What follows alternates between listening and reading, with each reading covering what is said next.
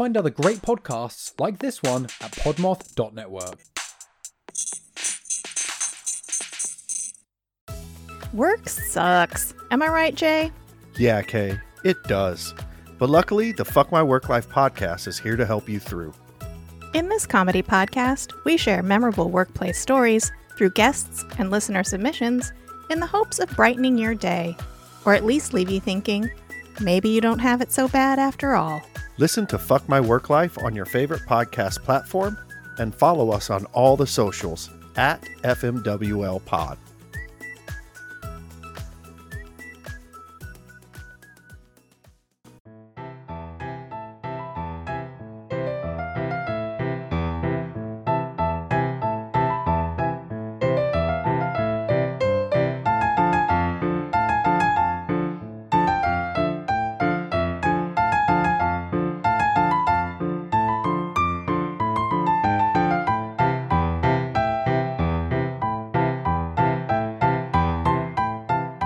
Everybody, welcome back to My Second Self and I. As always, I'm your main host, Matt. As also always, I am also the co-host that pops up every now and again in interesting ways. That's Alex. Did you miss us? Apologies for the slight delay in releasing the last episode. Part of my recording schedule was being interrupted by loud hammers and construction outside my window, so I had to wait till they stopped before I could deliver you your new content. To make up for that, I have a really fun episode today. Though it might be a little bit shorter than normal. I can't believe I didn't think of this earlier, but it works out for the theme of this month pretty well. Returning listeners know that this month is chock full of international debauchery. One of my bucket list countries has always been to pick any of the Scandinavian countries to do a food tour of, but since I'm poor, paypal.com/mysecondselfandI, we're going to use our imagination today and go over to Finland so I can talk about the Lake Bodom murders. Dude, why haven't we done that yet? I literally yelled that when I stumbled across this story. Really quickly though, before we get into any of that, I don't have anything super important to tell you right up front today. Unless you're a new listener and don't know what to expect, then this might be important for you, I guess. This is a comedy show. I tell true stories about gruesome and sometimes confusing murders that actually happened in real life, but I use my incredibly animated personality and some storytelling skills to make the parts surrounding the murder as funny or as interesting as I can. I'm going to make some jokes, definitely going to be singing some stuff today. There's sound effects, I do lots of goofy accents and random inflections. It's a good time. I do my best to remain respectful to the victims, and I think we can all agree that they had it bad enough. But everything else is fair game. If that sounds good to you, stick around, see what happens. You might like it. I try to keep things interesting. I do all of this myself, so when I edit this later, I don't want to get bored, so I throw in lots of stuff to keep it engaging, keep things moving along in a forward fashion. If you're a fan of loud banging drums, tasty guitar riffs, harmonic minor melodic runs, and some of the face-meltiest keyboard harmonies in modern metal today, you've probably heard of Children of Bodom. One of my all-time favorite bands, as well as an enormous source of musical inspiration, Rip Alexi Laiho. The inspiration for the name he chose for the band comes directly from this story we're going to tell today, which I've actually never read into the details on before now. A lot of their song titles would be perfect as an episode name for this too. Silent Night, Bodom Beach Terror, Bodom After Midnight, Lake Bodom, Are You Dead Yet, Needled 24/7, Every Time I Die, Kissing the Shadows. They would all fit perfectly. But I don't know if I'm allowed to do that, so we'll see what I can come up with for a title. The reason I'm telling you that is so that the non-metalheads or other people with questionable tastes in music aren't confused by the random references. This particular Bodom Beach Terror definitely had a few people feeling like they had been needled 24/7, and somebody probably screamed, "Are you dead yet?" The murders themselves have never been solved definitively. 4 friends went on a weekend camping trip to have a nice time on the lake and have some Finnish teenager outdoorsy type fun. And while initially everyone was having a good time, from 4 to 6 a.m. somewhere in that window, they were all having very much bad time, as 3 of them would be horribly beaten and stabbed to death, and the lone survivor would be haunted by the memory of that night to this day. So now that we have a general summary of the story today, let's go into the details a little bit and see if we can make our own conclusions about what actually happened. Alex, hit the music! Got it. Moi moi! Okay, that's enough of that. That's one way to say hello in Finland, but don't worry, I'm not going to torture you with horrible pronunciations or an awful Finnish accent. I'm telling you a story today that was and is an entire catalog of sick metal that was founded by a man that's basically Squiscar from Metalocalypse, so probably just expect some of those voices because I can do them pretty well. Thank you, Brendan Small, for creating one of the best cartoons ever made. Waking up in the middle of the night to see Pickles and Murderface arguing about who's going to use the death phone as a core memory now, and we got to watch that show for free. They are good albums, though. I mean, we bought a couple. If you have no idea what I'm talking about, I'm sorry. You'll just have to roll with it today. So we are in Finland, specifically the town of Espoo, and more specifically Lake Bodom. Not as big of a lake as I was expecting, honestly. This one's just a little bit over a square mile. The one by where I live is like 33 square miles in comparison, so kind of tiny and much, much colder. The only other maybe interesting lake thing I can find is that on average it's about 14 feet deep, so there you go, I guess, if you care about the average dimensions of bodies of water. What we definitely care about are the people involved in a crazy-ass story like this and what happened to them. It's June 4th, 1960, just about to get summer started in Finland. We're going to talk about some kids that just wanted to go out for a nice lakeside camping trip, have a good time, maybe knock back a couple of beers, smoke a little weed, catch some fish, all the best lake activities. The 4 kids we're going to be talking about are Seppo Antero Boisman, Nils Gustafsson, Mila Irmeli Bjorklund, and Anja Tuliki Maki. The boyfriends, Nils and Seppo, are both 18, while the girls, Anja and Mila, are 15. Mila's birthday was on the 6th of June, so maybe this was a celebratory camping trip? I find myself at a distinct disadvantage while researching this case, mainly because I don't speak Finnish and I couldn't read it if I tried. There are so many vowels and also repeating vowels and Y's next to K's at the beginning of words, and it's too much to learn in a week, so maybe there's some details about what happened leading up to the attacks that I just can't translate, but to keep things moving, we're gonna just jump right up to between 4 and 6 a.m. when this whole thing went down. Basically, Seppo, Anja, and Mila were savagely beaten and stabbed to death by somebody, leaving Nils, the boyfriend of Mila, as the only survivor and with very little memory of what actually happened. Oh boy. Now I know what you're thinking. If everybody else is dead, then Nils is probably just the guy that did it, right? Maybe he did, and he's just a really good actor, but I honestly don't think it was Nils. The theory they used in court about what happened was that Seppo and Nils got into a drunken fight about one of the girls, and Nils wound up with a concussion and a broken jaw from the fight. Then, in a fit of rage, Nils viciously attacks his 3 friends with a knife and kills all 3 of them, including his girlfriend. They were all discovered at the campsite the next morning, with Mila being found on top of the tent while Seppo and Anja were inside it. That's one theory, but it doesn't make a whole lot of sense to me. I thought about it way too much, so we'll go over why later on, but here's what police did find at the crime scene. Whoever had done this did it in a very strange way, too. They attacked from outside the tent, so whoever was inside wouldn't have any way to defend themselves. The ties had been cut from the outside, and the attacker began stabbing and bludgeoning them through the tent fabric. Around 6 a.m., some bird watchers that happened nearby reported seeing a blonde man with long hair leaving the area, but the crime scene wouldn't be discovered until about 5 hours later at 11 a.m. when Risto Cyrene came by to find them. As I said earlier, Anja and Seppo were both found inside the tent, but Mila was found on top of the tent outside it and was undressed from the waist down. I don't like that. She also suffered the most severe wounds out of anybody, and many of her wounds were also post-mortem, which feels very angry. Nils was also found outside the tent with a broken jaw, concussion, and several stab wounds to his forehead, but he would survive the ordeal. He has no memory of the attack, but whoever the killer was stole a bunch of their shit too. Their clothes missing, their wallets are missing, and somehow Nils' shoes, I can't figure this out, this is gonna bug me. Nils' shoes were found about a half-mile away from the campsite, but no murder weapon was ever found. Nils' shoes are important. Remember those, they're going to come up later. For now, there's really only been 3 suspects over the last 45 years, and I've already mentioned one of them, Nils, and you know how I feel about that already, but let's take a look at the other 2 real quick. The first of the 2 suspects is a local asshole named Carl Valdemar Gilstrom. He ran some sort of kiosk nearby the lake, I guess maybe selling souvenirs or other lake-related items. He was a known dickhead and harasser of campers, and sometimes he'd be an even bigger dickhead by throwing rocks at some kids. What kind of a business throws rocks at kids? Yeah, you've got to admit that's brutal, though. I am actually curious about the kiosk. Close enough to throw rocks at campers seems like a weird location for a business.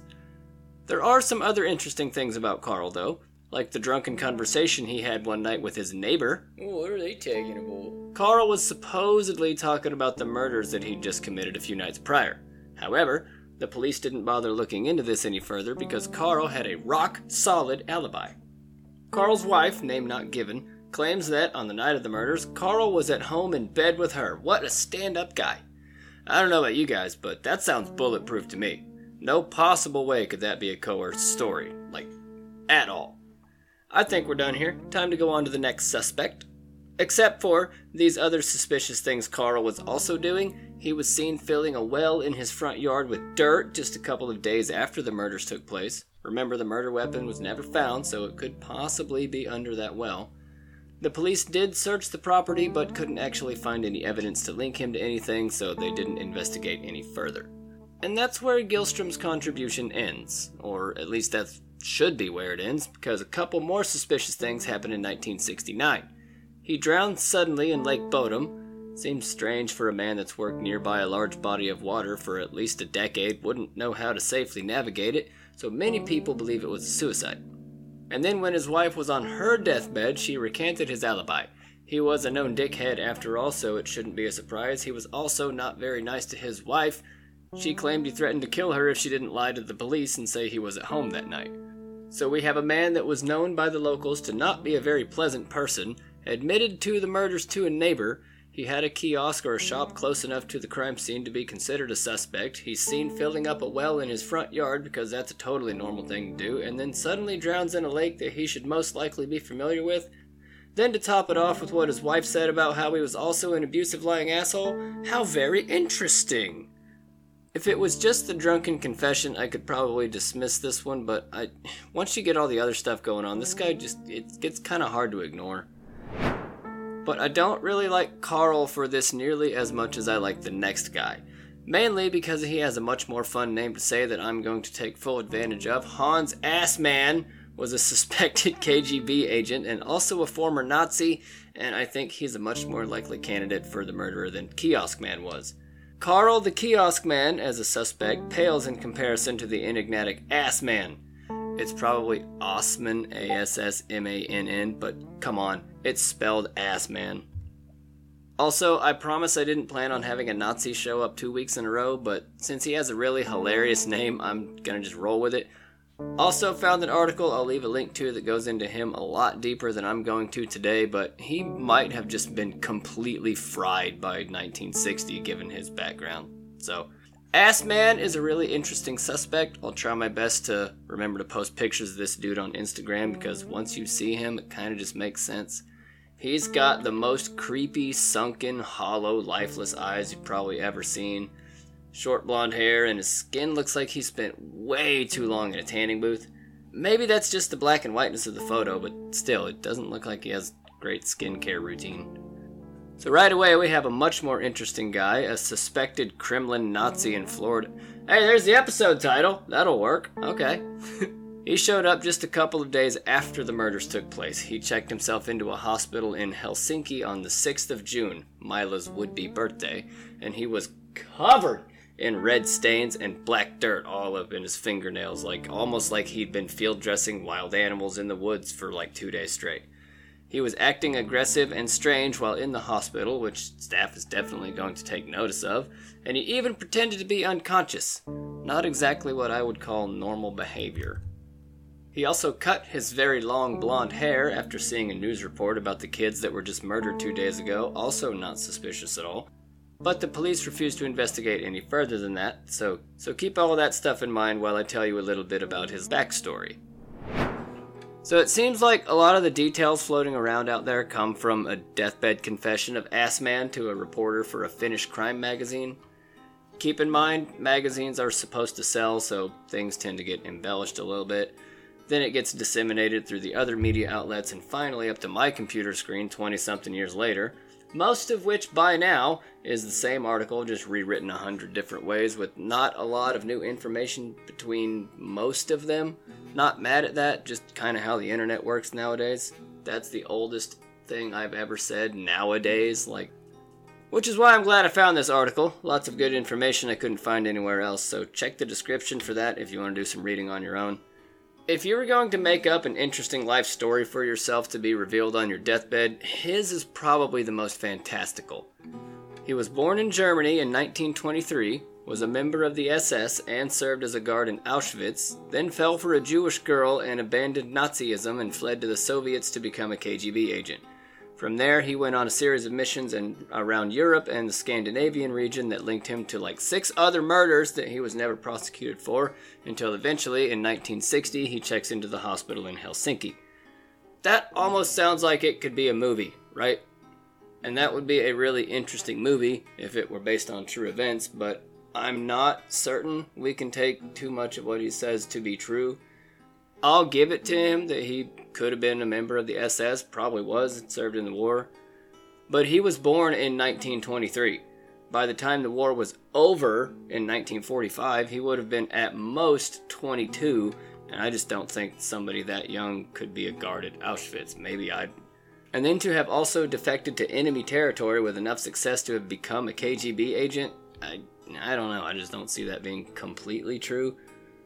This is just my take on it right here, but what seems more likely is that after the war was over, a shell-shocked 22-year-old German with nowhere to go after his country was destroyed began wandering around Europe trying to make a living.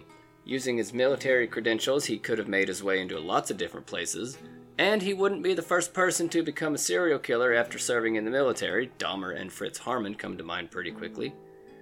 And we've seen how easy it is for killers to get away with stuff for a long time, especially if they keep moving from place to place. Again, this is kind of just my attempt at a plausible explanation for this guy. The article I keep referencing goes over his potential involvement with quite a few other cases, and it kind of just makes him seem more guilty in my mind, given the similarities between them. But they have nothing to do with this one, so I don't want to muddy up the story too much. Just know that he's also been linked to a number of other gruesome cases and has questionable credentials at best. At least to me, anyway. My credentials are that microphone right there and my free time, so fucking what do I know?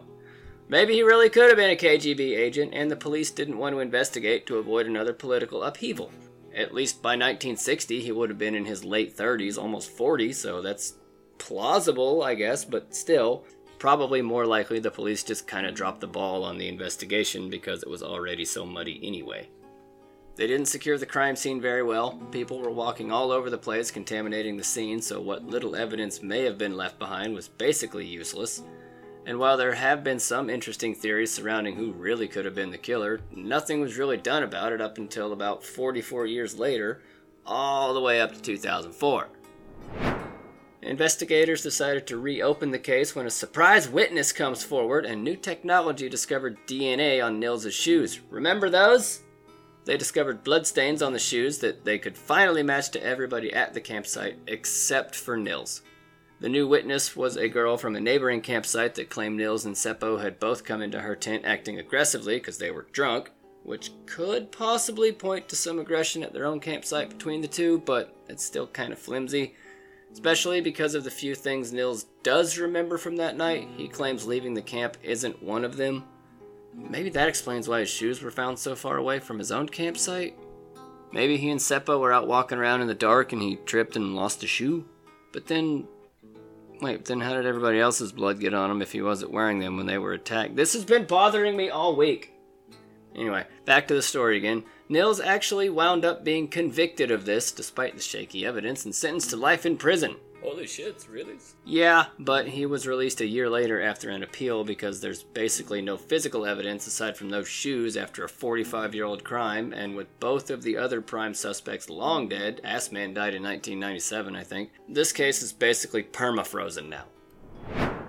So that is all the relevant facts and information I could find about this case that wasn't in Finnish. I tried, you guys. I really did. That's the most detailed and coherently organized as I think I can give it to you for this case, but I do still have a lot I'd like to say personally about what I read through. These are a lot of thoughts that I just happen to have that I wrote down. Here's a question I want to ask you. If you just fought your best friend and now have a broken jaw and a concussion because of it, do you think after that you'd be able to walk a half-mile round trip to hide your shoes in a bush between 4 and 6 a.m. in the dark and then walk the half-mile back to viciously stab and murder 3 people that you're friends with, one of whom is your girlfriend? And then also, if you somehow were able to do all of that with a broken jaw and a concussion, would you still be around at the crime scene when people inevitably walk by it 5 hours later at 11 a.m., ruining poor Risto Syrene's morning? And here's another question I had that none of my other sources seem to acknowledge that may or may not be important. I also can't find any studies to corroborate this, so I should probably point out this is also my personal take on the theory. When a person injures themselves in order to avoid punishment for a crime, they don't tend to injure themselves in as severe a condition Nils was found in. There's still that little bit of self-preservation attached to that on both sides. You know, if I hurt myself just enough that they look like defensive wounds, maybe they won't suspect me. But a broken jaw and knife wounds, I'll give you the knife wounds and a bitch slap in your face! Surprise Bodom song reference. Haha, snuck one in. But seriously, a broken jaw is way too much as far as believability goes. No matter what kind of crime you're trying to get away with, if you're going to malinger your way into innocence by injuring yourself, you're probably also still going to want to eat food. Not only would you not be able to break your own jaw, I don't know of anyone who'd be willing to give up solid food for any amount of time. And trust me, I had to do that for a while a few years ago. Long story, but it sucks.